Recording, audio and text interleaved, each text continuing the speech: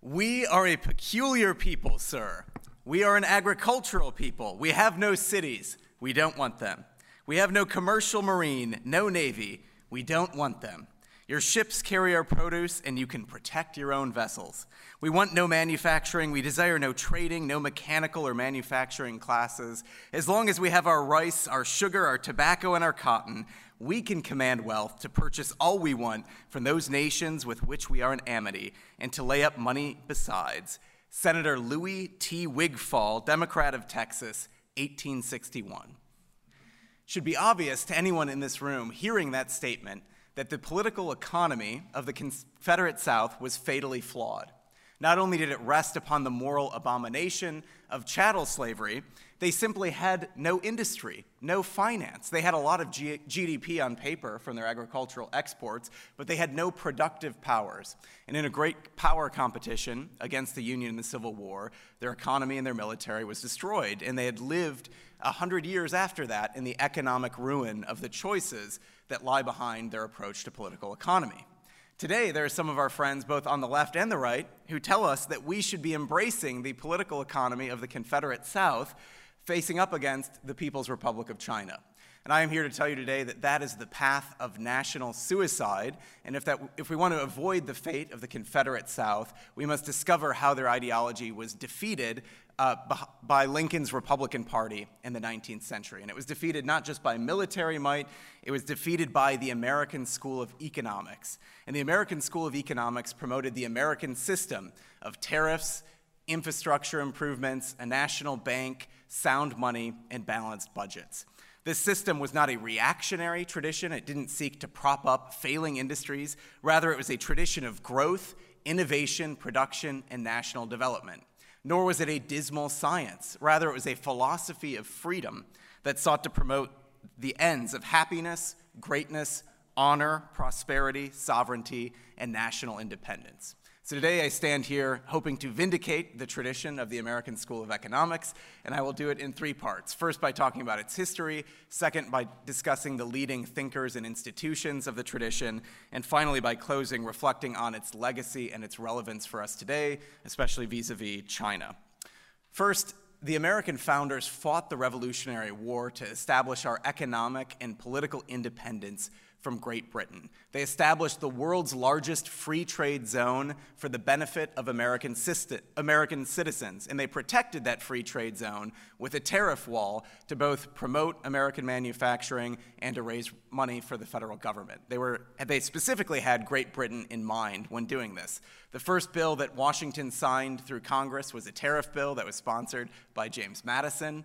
Alexander Hamilton, the father of American capitalism, the energetic Treasury Secretary, really was the architect of the American School of Economics, and his report on manufacturers is really the seminal text. Now, there was some opposition at first. Thomas Jefferson and others staunchly opposed Hamilton's economic designs, but eventually most of the leading founding fathers would reconcile themselves with most of Hamilton's economic program. In 1803, Hamilton had the money in the bank, in part, that he needed for the Louisiana Purchase, thanks to a budget surplus from tariff revenue the previous year.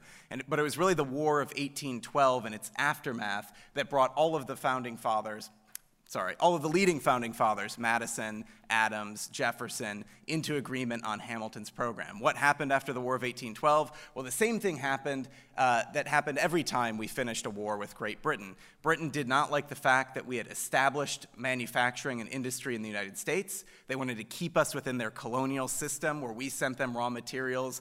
They produced high value-added goods and sold it back to us at a profit. They didn't like that, and so they were dumping, at a loss, all sorts of excess goods into the American market. And John Adams writes that this was with the express purpose of annihilating our manufacturers and ruining our manufactories. So there was a consensus that formed at this time. You can see it in the letters of Jefferson, even the letters of Madison to Henry Clay, on the importance of protecting America's industrial independence. This consensus of the founders began to unravel, however, in the antebellum South. You see in the late 1820s, early 1830s, former war hawks like John C. Calhoun, who was a nationalist and a defender of the American system, do a complete about-face because they feared that the power of the federal government and the Constitution would be used not only to promote the American system, but also to upend their system of racial hierarchy and slavery.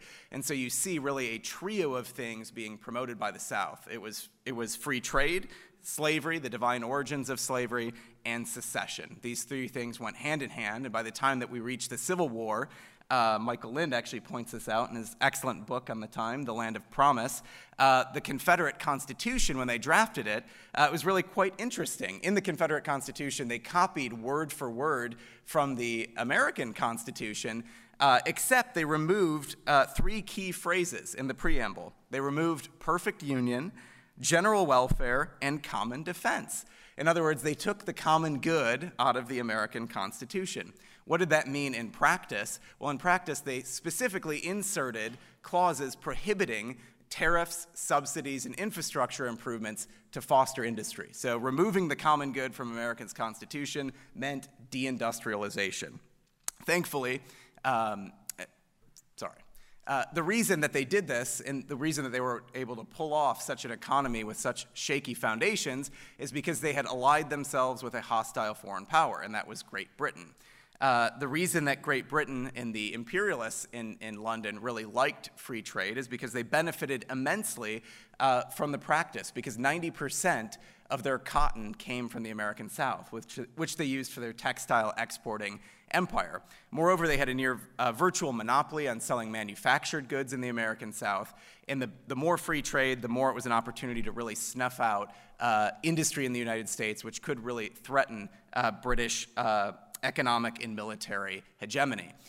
During the 1840s and 1850s in England, you see free trade really reach the status not of an ideology, but of a theology. It had a soteriological imperative to it, and it really took on a utopian and messianic flair. You see this in the writings of men like Richard Cobden and publications like The Economist.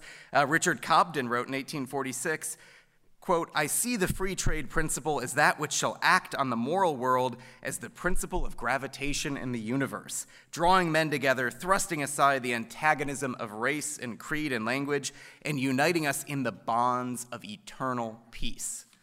Kind of creepy when you hear it. But to the South, this gospel was actually a balm to their conscience, because they depended on their cheap British manufactured goods, and they also did not want the North to industrialize.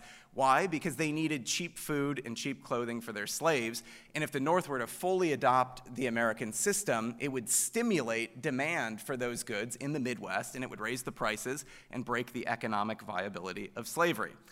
Thankfully, this system and program was defeated, and it was defeated by Abraham Lincoln and the Republican Party. Lincoln famously quoted when campaigning for Henry Clay, "Give us a protective tariff and we will have the greatest nation on earth." And from the period of time between the Civil War and World War I, the Republican Party adopted the American system. There was unprecedented economic growth, over 4% growth per year. The Confederacy was defeated, slavery was abolished, and America eventually, heading into the 20th century, eclipsed Great Britain as the world's greatest manufacturing power. Republicans had a virtual monopoly on presidential elections during this period of time, and it was so successful that Joseph Wharton, who was a Pennsylvania industrialist, created the Wharton School of Business at the University of Pennsylvania with the expressed purpose of promoting the American School of Economics, because he believed that it was fundamental for our greatness and our prosperity.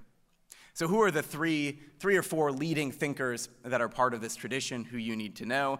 The first group is Matthew and Henry Carey, father and son combo. Matthew Carey was an Irish nationalist, and he met Ben Franklin in a salon in Paris, and Franklin started funding his newspaper in Ireland. The newspaper in Ireland was advocating for Irish manufacturers. They thought this was key to Ireland's independence. Well, he got thrown in prison, and Franklin helped him to escape to the United States, where he set up shop in Philadelphia. He started a magazine called the American Museum. He started the Philadelphia Society to promote manufacturing, and also a book publishing business. Now, this was so successful that all the founders were patrons. You can find letters between Washington, Jefferson, Madison, and Adams They all really loved Matthew Carey. Carey advised Hamilton at the Treasury Department, and he gave birth to his son, Henry Carey. And Henry really took the banner of his father even further. He started off as a free trader, but he came around to expand upon his dad's views. He wrote in 1860 the Protection of Home Industry plank at the GOP convention that moved Pennsylvania into the camp of Lincoln and delivered Lincoln the Republican Party nomination. He advised Lincoln at the Treasury Department, and his key idea was the harmony of interests, promoting solidarity between the manufacturing, agricultural, and commercial powers. He also promoted the idea of bringing markets close to home to avoid the transportation tax and raising the value of man. If you can raise the value of man, freedom follows and slavery will end. Two other thinkers you need to know: Friedrich List. He was a German economist. He came over with the Marquis de Lafayette. The Marquis de Lafayette plugged him into the Philadelphia School of American Economics, and his key idea was really that power for nations is more important than wealth. He said, having a storehouse, what's more valuable, having a storehouse filled with fruit or having a productive orchard? Obviously an orchard. And economic policy ought to promote the planting of trees, the planting of orchards. He was not a dogmatic protectionist. He believed that free trade was appropriate among nations that had reached parity in terms of their industrial development. And finally, he believed that true statesmanship was not sitting with your hands in your lap, but harnessing the productive powers of the nation. And then last but not least, we have Henry Clay, the great senator from the state of Kentucky. Clay believed that home markets were superior to foreign markets because it produced stability in the economy. Your economy was not dependent on wild fluctuations in foreign markets. And finally, he believed that a proper amount of protection was not a return to autarky or fortress America, but it would actually increase trade with other nations, increase commerce, increase revenue, because it would lead to innovation and growth. So in closing, what is the legacy and relevance of this tradition for today? Well, it was the American School of Economics that helped our founding fathers establish our economic and political independence from Great Britain. It helped us to defeat the Confederacy, to end slavery, to make America the world's greatest manufacturing power, and to build the prosperous middle class in America, which was the envy of the world. Today, there are many parallels between how Britain operated and how China is operating today. China, if you follow Xi Jinping at the World Economic Forum, will mouth all sorts of platitudes in defense of free trade while practicing a ruthless mercantilist policy that aims not only to destroy America's manufacturing base, but also to destroy the American middle class. And I believe we need to wake up to this threat. We need to apply the principles from the American school, not going back to the 50 or 60% tariff schedule of the 19th century, but apply it prudentially to our challenges today, whether that's 5G technology, whether it's nuclear energy, semiconductors, or medical technology. It is imperative that we establish our economic independence from the Chinese Communist Party and that we rebuild America's great middle class. The final lesson from this school is that a nation cannot be great unless it makes things. So it's time to build again in America. It's time to harness our productive powers to establish the safety, the happiness, and the greatness of the American people. Our founding fathers bled and died for the cause of our economic and political independence, and if we have the courage, we can follow in their footsteps. Thank you.